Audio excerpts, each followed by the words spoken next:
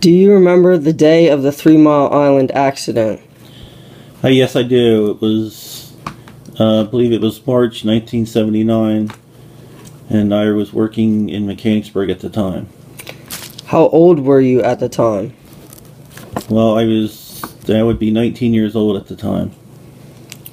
Do you remember where you were when you received news of the accident and what you were doing? Yes, I was at work. I was working at a car and van customizing shop, and the owners informed me of the news. Did your family do anything as a result of hearing about the accident? Like, did you evacuate your house? No, we basically I went home from work, and we just basically stayed inside. What did other people do after hearing about the accident? I know the owner of the business I was working at, they closed up and went home and got clothes and then went to New Jersey. I know other people went north and went up to their hunting cabins. People tried to find a safe spot, what they thought was a safe spot.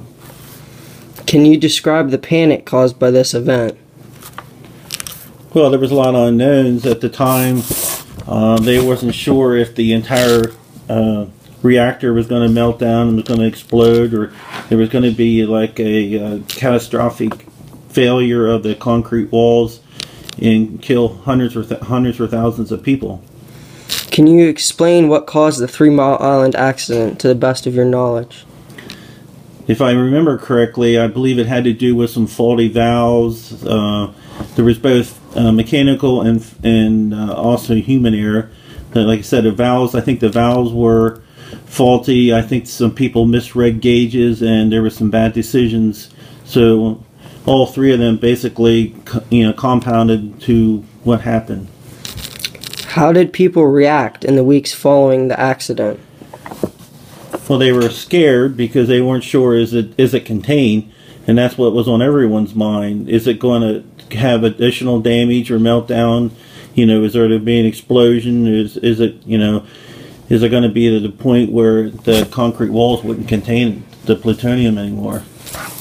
What point of view did the media have on the accident? What did they say about it? Well, I think the media did a good job of covering it, but what it did was it raised a lot of fear, especially for nuclear power. And I believe as a result of that accident, I think there was a lot of regulations and stuff put on the additional regulations put on nuclear power plants, and to the point where it wasn't, I don't believe, cost effective to build anymore. In fact, I just saw on the news the other day, I believe in 2019 TMI will be shut down permanently. What would you say was the significance of this event? What did it cause? What did it lead to? Well, I think the significance was that, we needed better controls and education as far as people that are working in nuclear power plants. There was, obviously, there needs to be, additional backup systems. So if one fails, the other system will take over. And also, it was a big educational factor that I don't believe they had the properly skilled people working in the reactor. Would you say the 3 Mile Island accident was necessary to reform laws and guidelines regarding nuclear power? Why or why not?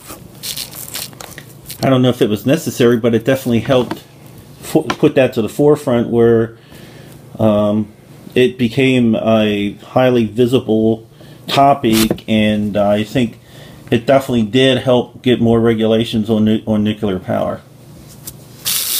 What should people today remember about the accident?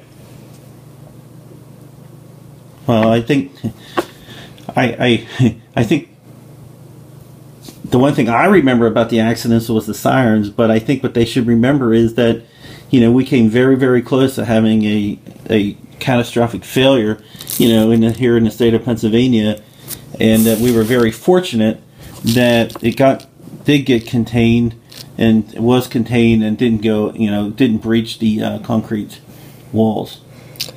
Would you say the anti-nuclear protests following the accident were justified?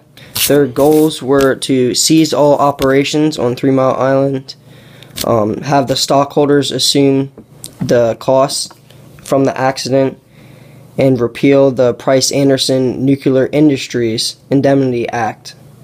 Well, I think the demonstrations definitely brought light to the various aspects of nuclear power, and also helped bring the regulatory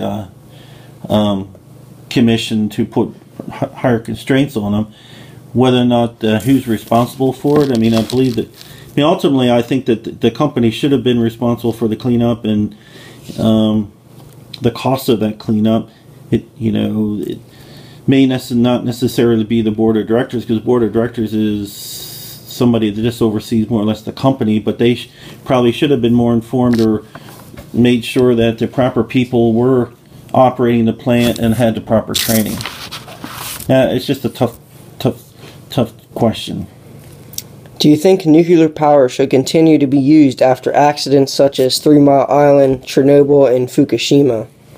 I mean, I think it is a safe alternative instead of trying to, especially for, if we had to buy oil and stuff from overseas and, Iraq, in countries like that. I think it can be a safe alternative, but we definitely have to have the make sure it's regulated properly, and that the people that are working at the plants are properly trained and know what to do and when a situation comes up that's not normal. Is there anything else you would like to include in this interview? No, it was kind of a scary moment. I was, like I said, I was only 19 years old, and it was one of those things that, what do you do? And if you didn't have some safe place to go, like out of state or far away, you basically went home and hoped for the best. I remember, they were telling people to keep your doors shut, keep your windows shut. There was radioactive gas radioactive gases released into the atmosphere. Yeah, there was radiation that was released, but it wasn't to the point where it was considered to be a health hazard. Thank you for your time. Thank you.